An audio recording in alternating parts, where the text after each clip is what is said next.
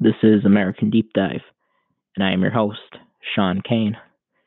Today is April 8th, 2020, and it is 9:21 p.m. It is a Wednesday,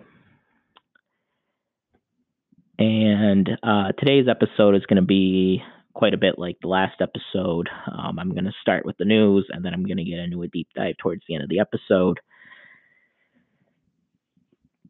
I want to do a coronavirus update. As of right now, there are 430,210 cases in the United States. 14,736 Americans have died of COVID-19, and another 22,356 have recovered fully. Today was the worst day in New York State. 779 people died in New York State alone today.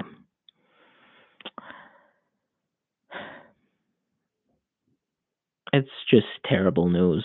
There's no other way to put it. We've lost too many people, and it's been so fast that this all seems to be happening.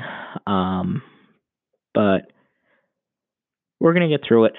I feel really confident that we're gonna get through this. We're a great country, and I think this is going to make us look at things differently, the way we do things, the way we handle things as a country and as a society. I think the way we look at public health. As I've said before, we're the only country in the world without a national healthcare program. I think this it's definitely showed me. I thought this before, but it's really confirmed the fact to me that we need a national health program. And then also on a societal level, it made me appreciate a lot more just being able to be with my friends. I miss my friends and I miss my family so much. Just being able to watch a game with them or to, go out to dinner with them. And, we can't do that anymore. So I do hope if we could get any kind of silver lining through any of this, I do hope for two things. I hope that we take public health more seriously in this country. And I hope we could all appreciate the people that we have a little bit more. Because I know I do. So it's not all bad news today. It looks like the curve might actually be flattening in New York. It looked like the past 3 days they've had a lower number of cases, a lower number of new cases in each of the past 3 days. And that's really been what we've been trying to do, at least most people in the country, so that the healthcare system is not overrun. I want to emphasize if that curve is flattening, while it's very good news, we have to keep doing this. We have to keep socially distancing ourselves from each other because it could go back up. There have been countries where it looked like they had it under control, and they did, and then the curve went back up because they went back too early. I think that happened in Hong Kong. Japan had a similar occurrence. So we have to be cautious with how we handle that, because nationwide it's going to be happening soon, where that curve will flatten. Like I said, great news if it does, but we're not out of the woods yet. And there could be a second wave. There's still going to be new cases, and it could still pop back up again, where we need to go and reflatten the curve again. And I think the most important thing we could do right now, and then at that point when the curve does finally flatten, is just keep listening to the doctors. Don't listen to politicians. Don't listen to people in media who have agendas, or people like that, or people down the street that say, "Oh, it's safe." No. Listen to people like Dr. Fauci. One of the reasons I also take this with a tiny grain of salt, I do think it's generally true that it's flattening with how serious people are taking social distancing. While I think it could be a little more adhered to, I think generally that we've done a pretty good job of it.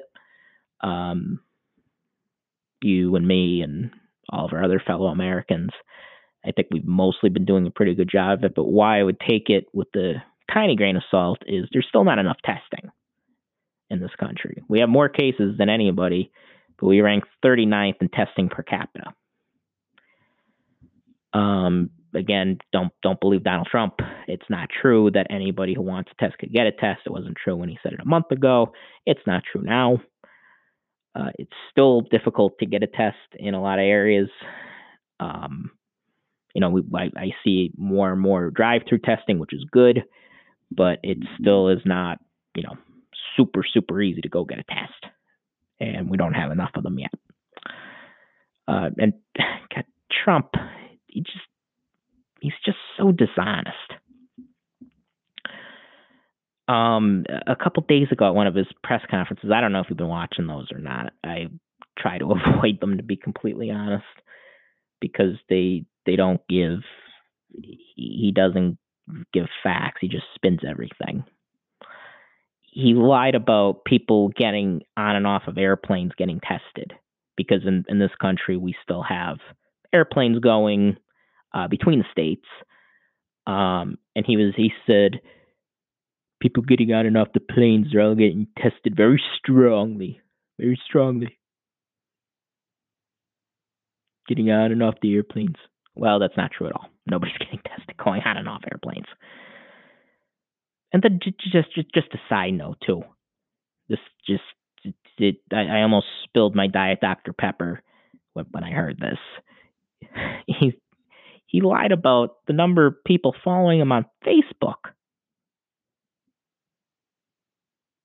at a press conference where hundreds of Americans are dying, hundreds to thousands of Americans are dying every single day, partly because of his slow response to this.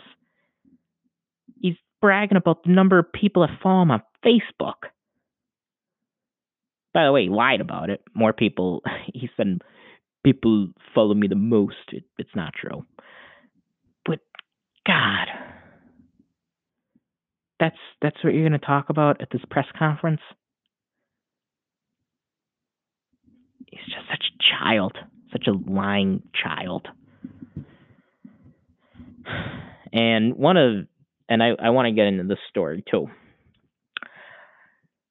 So the way the federal government is handling who gets protective equipment, personal protective equipment, and ventilators is really obscene. In combination with the price gouging from a lot of these places, it's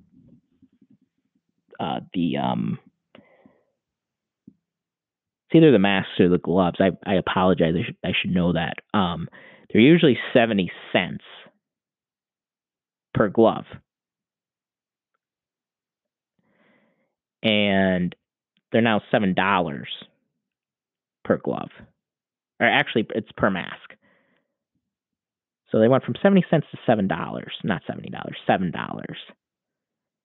So price gouging, it's just so disgusting that we have to deal with that now when doctors and nurses are putting their lives on the line for us.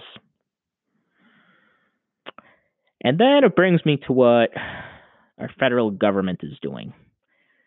So J.B. Pritzker, who's the governor of Illinois, and Trump has been critical of Pritzker. Pritzker has also been critical of Donald Trump in his handling of all this. He brought something to light that I want to share with you. And that's that these states are bidding against themselves for personal protective equipment. And they have to go and get this equipment from private companies in the United States. This is from Governor Pritzker of Illinois.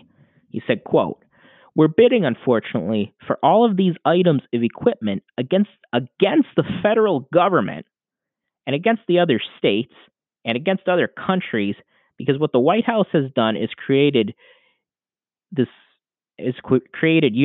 call this the air bridge, where they're bringing stuff back from China to the United States, and they're delivering it to private companies in the United States, not to the states themselves. And they're letting us all bid against each other for those goods that are owned by private companies."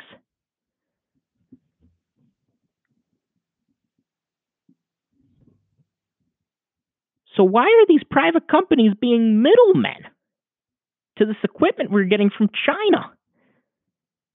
We have the federal government bidding on these too? Guys, there has to be a better way to handle this. And I don't want people to think, well, Shawn, that's probably just how it is. No, this is a whole new thing. This has never been done this way, where we have states bidding against themselves. It should be simple. Who needs what?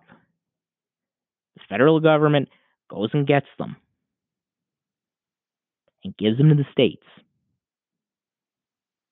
That's what it should be. It shouldn't be giving them to a private company who's going to make money, I assume, off this private equipment that they're selling to the states for people who are dying, for doctors and nurses putting their lives on the line to keep people from dying. And I also want to get to the president's son-in-law, Jared Kushner, who is somehow an expert. He's not an expert on anything, but he's somehow the point man, one of the point people for the federal stockpile, which is the stockpile for pharmaceutical equipment, ventilators, things of that nature. This is Jared Kushner.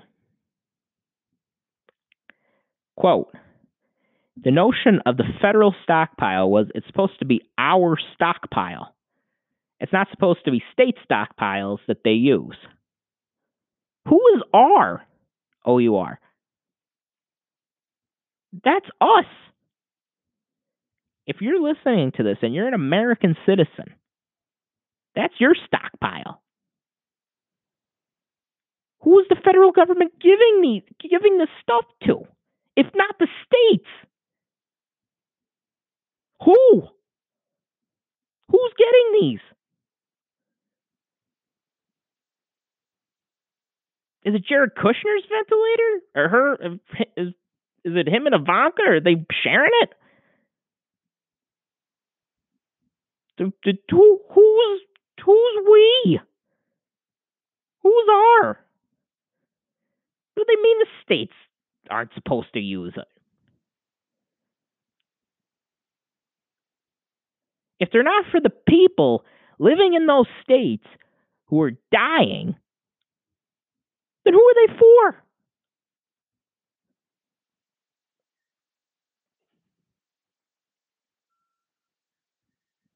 God. And of course, this is from the National Stockpile website, Strategic National Stockpile website. This is a quote from them. This was on their website until the Trump administration, until Kushner went and said this whopper of a quote. They ended up editing this a little bit. This was what the National Strategic Stockpile website said. Quote, "This is the nation's largest supply of life-saving pharmaceuticals and medical supplies for use in a public health emergency severe enough to cause local supplies to run out." Local supplies are running out because we have this thing called a pandemic. Back to this. When state, local, tribal, and territorial responders request federal assistance to support their response efforts, the stockpile ensures that the right medicines and supplies get to those who need them the most during an emergency. Organized for scalable response to a variety of public health threats, this repository contains enough supplies to respond to multiple large-scale emergencies simultaneously. So that's from their website. And it's very, very clear for when local life-saving pharmaceuticals run out, and they can respond to multiple large-scale emergencies simultaneously. So they could go and they could respond.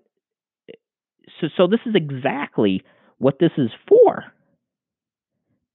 This is the biggest pandemic we've had in this country or around the world since the Spanish flu in 1918. This is the time for the stockpile. And Kushner has gone around saying, the states aren't supposed to be using them.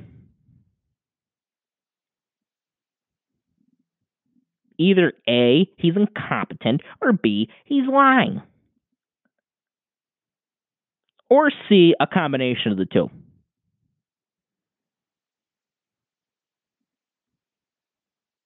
This garbage from our administration, man. Oh, boy.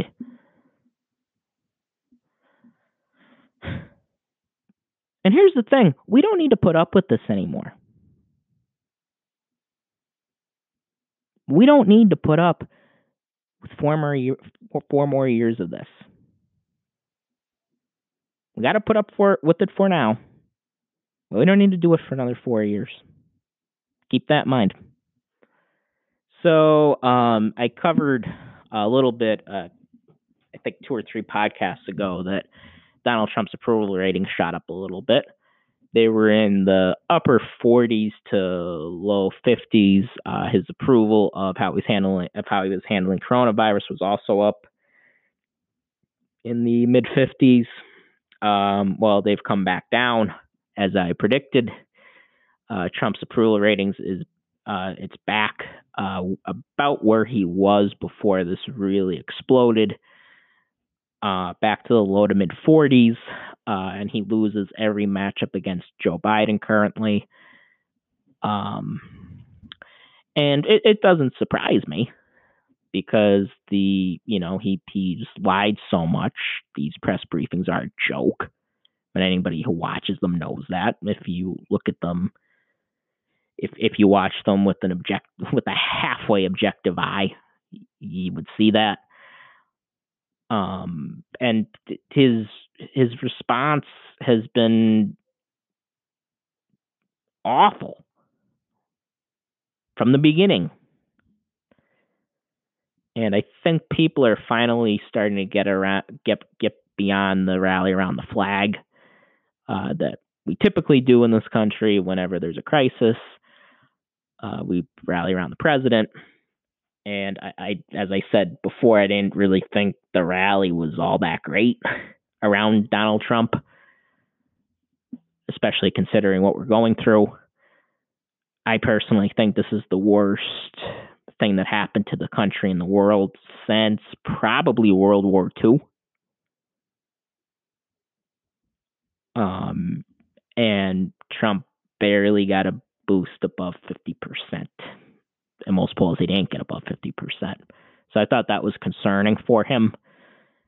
And it looks like he's coming back down to earth a little bit. We'll see how it plays out long term. I'm not a fortune teller. I can't see what it's going to, what the country's going to look like in 2 weeks, let alone by November. But just something to keep an eye on. I also want to talk about Wisconsin. So Wisconsin had an election yesterday. Now, if you haven't been following the news, you're probably thinking, well, but what do you mean, Shawn? So they had mail-in ballots or absentee ballots. There's no way they made people go to the polls in a pandemic, right? No, they did. They did. So Governor Tony Evers wanted to move the election to June, like a number of states, Republican and Democratic governors have done. They've moved states back to June, where hopefully we could have primary elections, and Governor Evers tried to do the same, and he moved to do it, but the federal and state Supreme Court stopped him. So they stopped him by saying that an election was an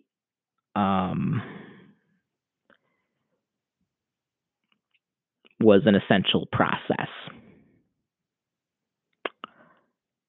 So they made people, if you didn't have an absentee ballot, if you didn't do a mail-in ballot, they made them go to the polls because it was seen as essential. So it happened about how you'd expect.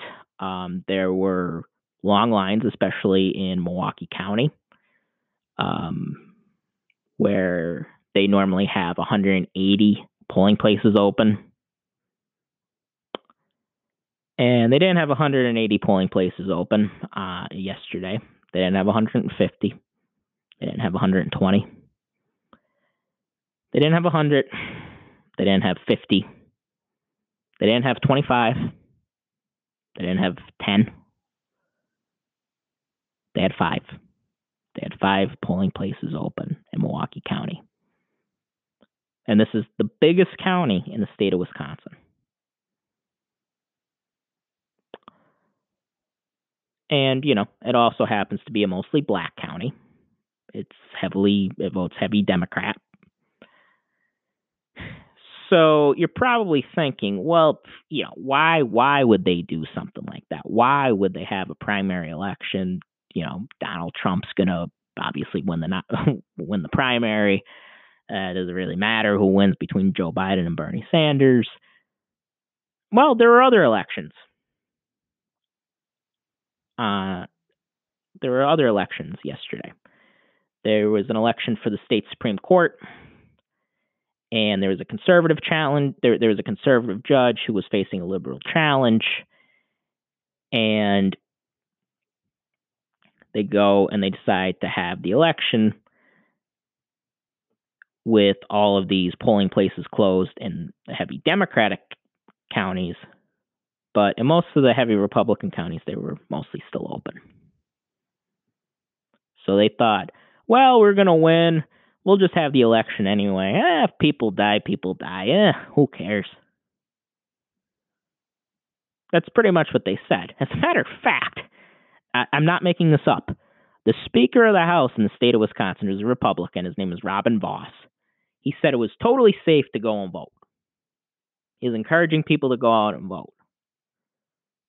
Now, that seems pretty American to me, right? You want to encourage people to go vote. He was wearing a hazmat suit, though. He's wearing a mask. He was wearing all personal protective gear. And he's telling people to go vote. He's telling people, if you live in Milwaukee County, go stand in line for up to 3 to 5 hours. And, just give it a shot. Go vote. Yeah, what could happen? Pandemics. What bad could happen? Go vote. Go be an American. These people are sick. They really, really are. Making people go vote during a pandemic.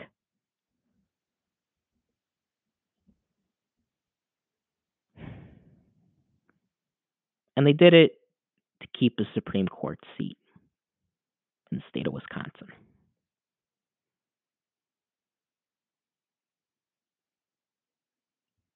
Was it worth it? Was it worth it?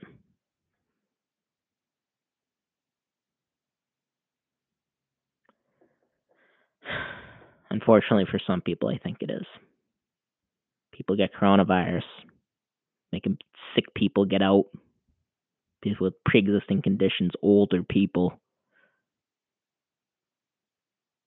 making them go vote, stand outside for 3 to 5 hours. It's outrageous.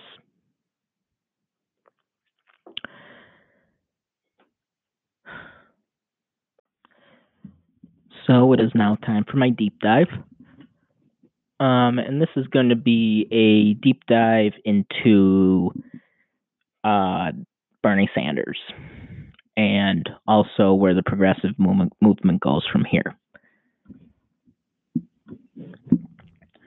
So, Bernie Sanders made the decision today to concede from the race for president.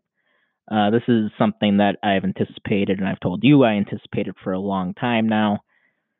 Really, from the Michigan primary, I thought that he didn't really have that clear of a path to the nomination. And he so much has said so today. And I am really proud of the campaign that he ran, really the last two times. So, what did he do right? Well, he built a movement. And that's something that really hasn't happened, especially on the Democratic side, in a long, long time. People don't. He had more than a campaign, like somebody like Mayor Pete or Elizabeth Warren or Amy Klobuchar. Well, I think really, except Warren, Pete and Klobuchar, that they ran better than expected. They ran pretty good campaigns. And I'll give them credit for that, but they didn't build a movement. Nobody's going to be building a movement around the ideas of Amy Klobuchar. But Bernie, they will be. He moved in the last 4 years. He's moved the Overton window in the Democratic Party almost single-handedly. The whole party, among the leadership, almost all unanimously supports $15 minimum wage now. They almost unanimously support at least a public option for health care.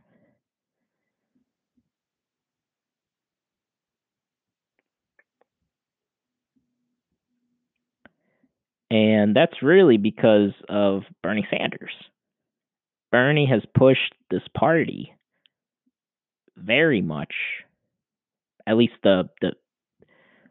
he pushed centrist more than anything to the left. And that's important because if you're centrist or, very center, people like Joe Manchin are actually pretty conservative. Progressive priorities are not going to be at the forefront. They're going to be where they were really the 25 years previously, where the Democrats were always running to the center. Now we have a pretty strong left in this country, and they're very influential, and that's really because of Bernie Sanders. And again, with the movement he built, he raised money from over 2 million individual contributors. That's nothing to scoff at. He didn't have a super PAC. He didn't have money coming in from billionaires. He didn't have fancy private dinners where it cost $3,000 a plate just to get in. He did it by raising money online from regular people. Number one occupation that he raised money from were teachers. And, that's because he's, so pro-union, he's very pro-teacher. Even his free college plan. Even Joe Biden adopted a version of his free college plan. He wants free college for anybody that comes from a household that makes under $125,000 a year. And that was something that we were told by the Clinton campaign was pie in the sky. And he moved the Overton window, and that's nothing to scoff at. And the thing about movements are, they're bigger than one person. The progressive movement is a lot bigger than Bernie Sanders, and Bernie Sanders would be the first person to tell you that. It's about his ideas. And I think this is probably Bernie's last time. I can't picture him at 82 running for president again. I think this is his last time running for president. But his ideas are still going to be there. And we're just going to need somebody to take the mantle. But it starts with us. That's why, I encourage you to, think about running for, you don't have to run for president or Senate or Congress. Run for school board. Run for city council. Get involved in a campaign. Even if you're not the candidate, get involved. I think people have to be the change they want to see in the world. If you believe in what Bernie's message was, back people who also share that vision.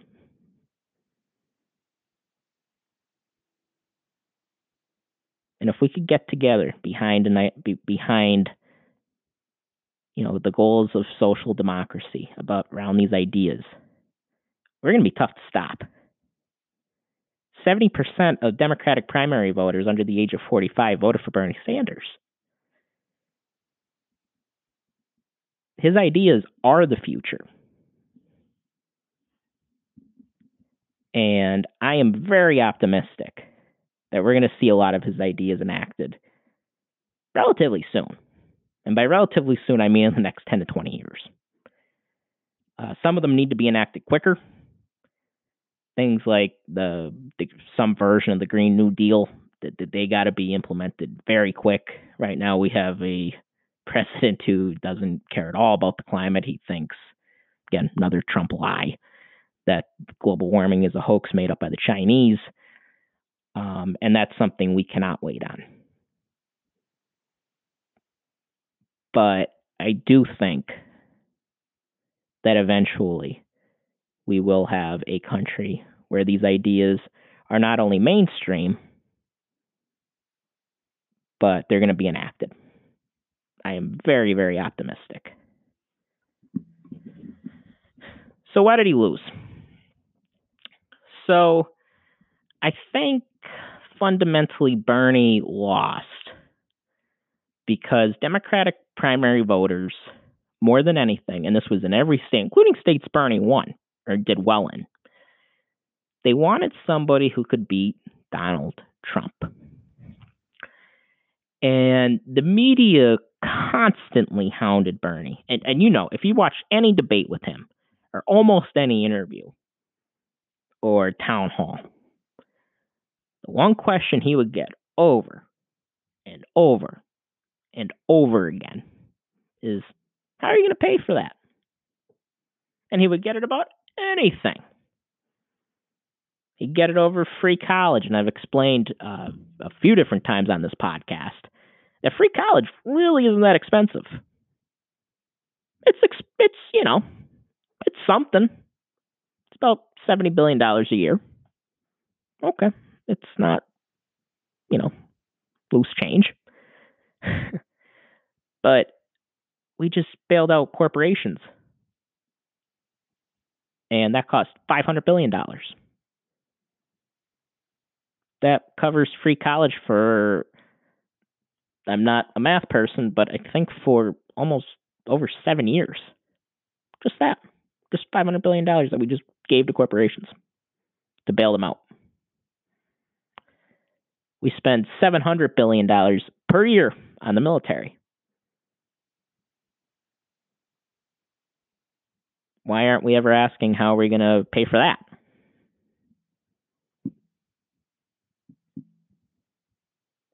Why isn't the mainstream media asking Donald Trump or, whoever supports these massive military budgets that are totally unnecessary? Why aren't we ever asking them how are they going to pay for that? So part of it was the media, and the media largely convinced, they were successful at this, they largely convinced enough people that Joe Biden was the one who could beat Donald Trump. He was seen as the safe pick. And he might end up being the safe pick. I hope he is. But I have strong doubts about it. And as I explained before on the podcast, anytime Democrats went with the safe pick, Dukakis, Mondale, Gore, Kerry, Clinton, Hillary Clinton, to be specific. You know what they all had in common? They lost. Every single one of them. Yes, Gore and Hillary won the popular vote, and Gore probably won the election. But still, George Bush became president after Gore ran against him. But, Mondale, who was a former vice president, got crushed by Ronald Reagan. Michael Dukakis got beat pretty badly by George Herbert Walker Bush. John Kerry got beat by George W. Bush. This tends to happen, and I hope and I pray it doesn't happen to Joe Biden. But if history's taught us anything, it's anytime you go with the safe pick, you usually lose. But the media was successful in convincing enough people that Joe Biden was the one to beat Trump. And, part of it falls on Bernie Sanders.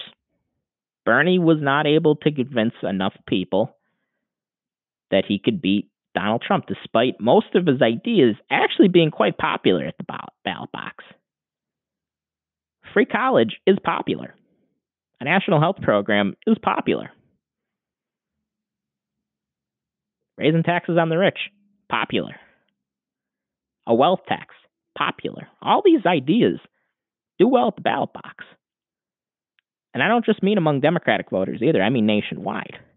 And among Democratic voters, if you look at every single state that's had a primary so far, every single one. Now, granted, these are Democratic voters. Bernie's Medicare for All plan polls at least at 50% at minimum. So at every single state that we've had so far, Medicare for All polls at least above 50%.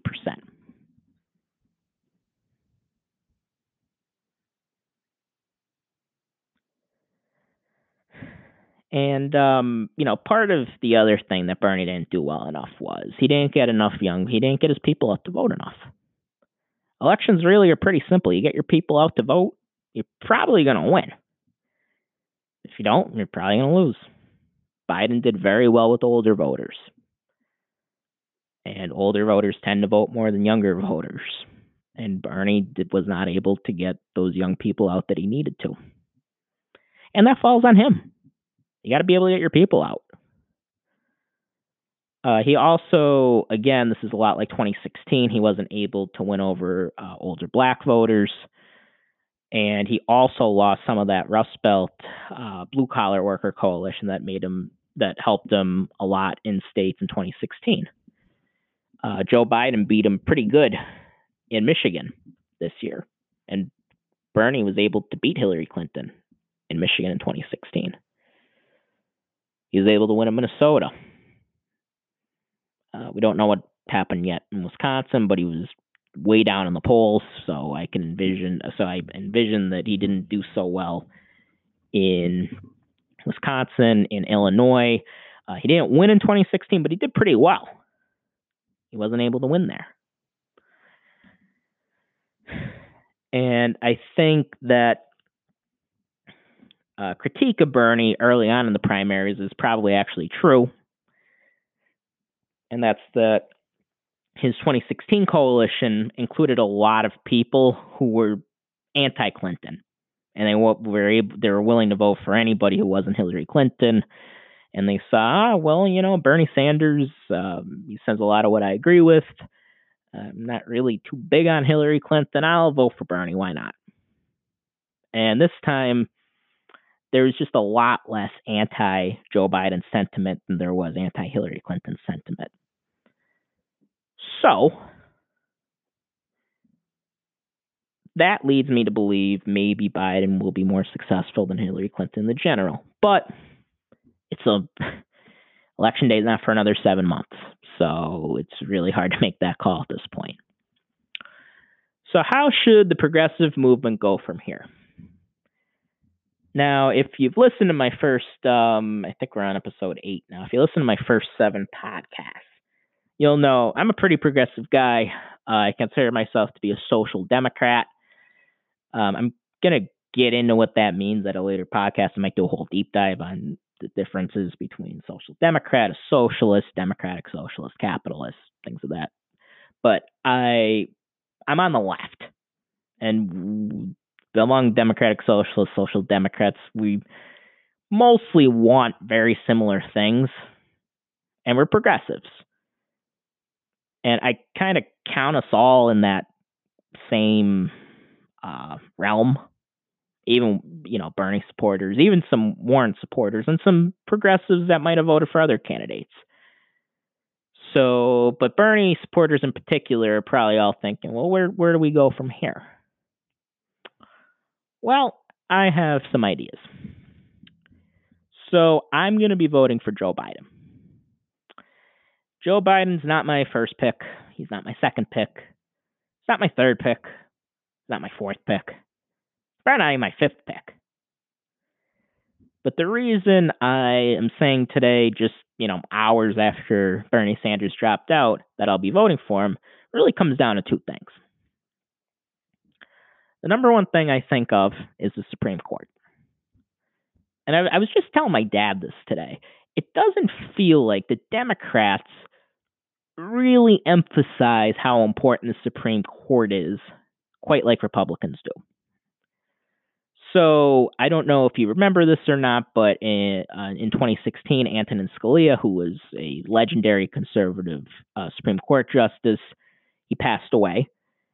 And in 2016 was also an election year, and President Obama was in his last year in office. So Barack Obama goes and he nominates Merrick Garland to be on the Supreme Court. And Mitch McConnell, who was the Senate Majority Leader at the time, doesn't even have a hearing for him. Typically, Supreme Court justices go in front of the Senate. They have a hearing, they get asked questions, and then they either get confirmed or denied. So Mitch McConnell didn't even let him get confirmed or denied. He didn't even have a hearing for him. And he said, no, we're happy with the Supreme Court having 8 justices for now instead of 9. And we're going to let the voters decide it. Even though the voters decided that they wanted to vote for Barack Obama for 4 years, that's what Mitch McConnell went and did. So why did he do that? Well, he cares about the Supreme Court. Mitch McConnell is an extremely conservative Republican, one of the worst people in Washington. But he realizes the importance of the Supreme Court. The Supreme Court, in case you didn't know, those justices sit on that court until they die or retire. And Republicans have been better able to convince their voters that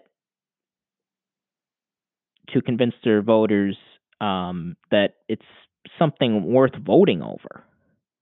That maybe you don't love the candidate they put in front of you. There are a lot of people, surprisingly, in the Republican Party that weren't crazy about Donald Trump in 2016, but they were willing to vote for him because of the Supreme Court. And what it really comes down to for me is Joe Biden, I know, will pick center-left judges. Donald Trump will pick conservative judges. He's done it twice. And I should say conservative justices. And then throughout the whole federal government, on federal benches, Donald Trump's been filling up those benches with conservative judges. And Mitch McConnell's been confirming them. And that's going to continue to happen. And if that continues to happen, then even if we get a President Alexandria Ocasio-Cortez in a few years, it's not going to make a lick of difference because they're going to knock down almost everything that's passed by a progressive. Almost the entire progressive agenda could be shot down. And then some. And we look at, who's older on the court. Ruth Bader Ginsburg has had cancer a few times.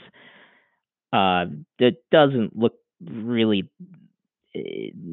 look sickly quite a bit, to put it kindly. And I love Ruth Bader Ginsburg. I don't mean any disrespect, but she's probably got to retire. And Stephen Breyer is also pushing 80, and he's another liberal justice. So those are two seats right there that Donald Trump could very easily flip from liberal to conservative if one or both of them either pass away or retire. So I do not want Donald Trump picking Ruth Bader Ginsburg or Stephen Breyer's replacement. Justice Clarence Thomas, who's a conservative justice, has been on the court since 1991, I believe. There were rumors through Trump's first term that he's looking to retire. So if he does retire, I do not want Donald Trump to go and pick another conservative justice for the next 30 years. And then that's a conservative seat for the next 30 years. The Supreme Court already stands at 5-4 in favor of the conservatives. And I do not want that to be the number for the next 30. And it could be worse. It could be 7-2 easily if something happens to Ruth Bader Ginsburg or Stephen Breyer. It could be easily 7-2. So what does that mean? Because I know you're probably thinking, Shawn, I mean, what difference does the Supreme Court make? They sit in robes all day, and they just determine the law, which is true. But make no mistake about it, these are very partisan people. Look at that decision in Wisconsin just yesterday, or 2 days ago. The decision came in. If that was Merrick Garland on the Supreme Court instead of Justice Gorsuch, that's who Trump ended up appointing, I can almost guarantee you that election would have been postponed and those people wouldn't be in danger when they have to go and vote. Almost guarantee it. And then you look at in the Affordable Care Act, Medicaid wasn't expanded. So the poorest people in states that didn't expand Medicaid as part of the Affordable Care Act, these are the poorest of the poor. These are people making under $12,000 a year. If you make under $12,000 a year, you were supposed to be eligible for Medicaid for your health insurance. And you weren't able to get tax credits to help pay for the Affordable Care Act or Obamacare. So the Supreme Court said you can't make the states expand Medicaid. They have to do so voluntarily. So there were states that chose not to expand Medicaid, and now the poorest people in those states have no access to health insurance unless they pay outrageous rates for it. So either they don't have health insurance, or they got to go almost broke paying for it. That's because of the Supreme Court. They've been chipping away at workers' rights for years. They've been chipping away at women's rights for years. Roe v. Wade is in serious jeopardy if we have two more conservative justices on the Supreme Court. There's no question in my mind. So that's the Supreme Court part of it. But you might be thinking, okay, Supreme Court, all right, maybe that's important. But I really don't want Joe Biden. He's extremely centrist. He's not going to change anything. Why should I go with him rather than just stick with Trump? So I want to talk about the civil rights era. And President Lyndon Johnson was a Southern Democrat with a mediocre, at best, civil rights record. Of course, he was John F. Kennedy's vice president. John F. Kennedy gets assassinated, and he takes over. So he was able to sign the Civil Rights Act into law as well as the Voting Rights Act in 1964 and 1965. So how was he able to do that? Very simple. He was pushed. There was a strong push on the left to support these policies.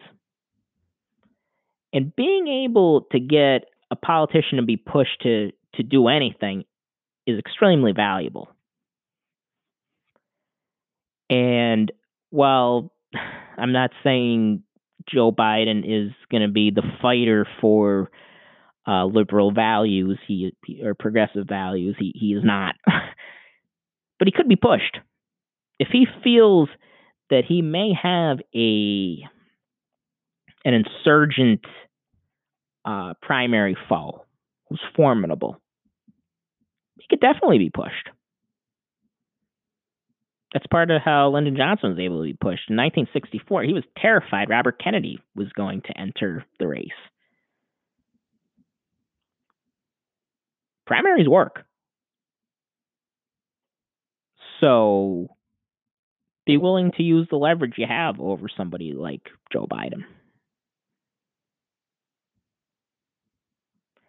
And just fundamentally, I'll take moderate centrist policies over right-wing extremist policies.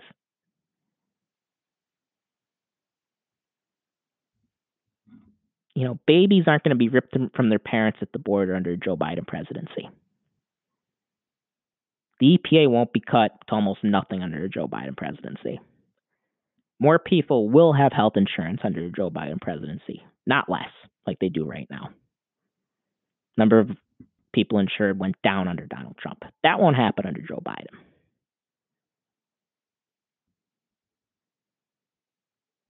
And, for the record, Donald Trump just lies so much. And granted, politicians lie. I get that. The Washington Post reported Donald Trump, and this was in January, they wrote this. January 2020. Donald Trump has lied over 16,000 times just since becoming president. He's a pathological liar, and that's the last thing we need right now, especially when you're dealing with something like a pandemic, and we can't trust the president. Not only can we not trust his response, which I do not, I can't trust what he's saying to me. I don't trust him to tell me just basic facts about what's going on the ground, because he only cares about what's good for him. Joe Biden, as imperfect as he is, he will not be that way.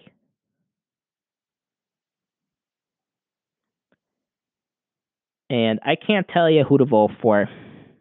I can't. I know what I'm going to do. I know I'm going to vote for him, and then I'm going to push him. I'm going to vote for Joe Biden, and I'm going to try my best to push him to the left. I hope you'll do the same. Like I said, I can't tell you who to vote for, but to me, if you want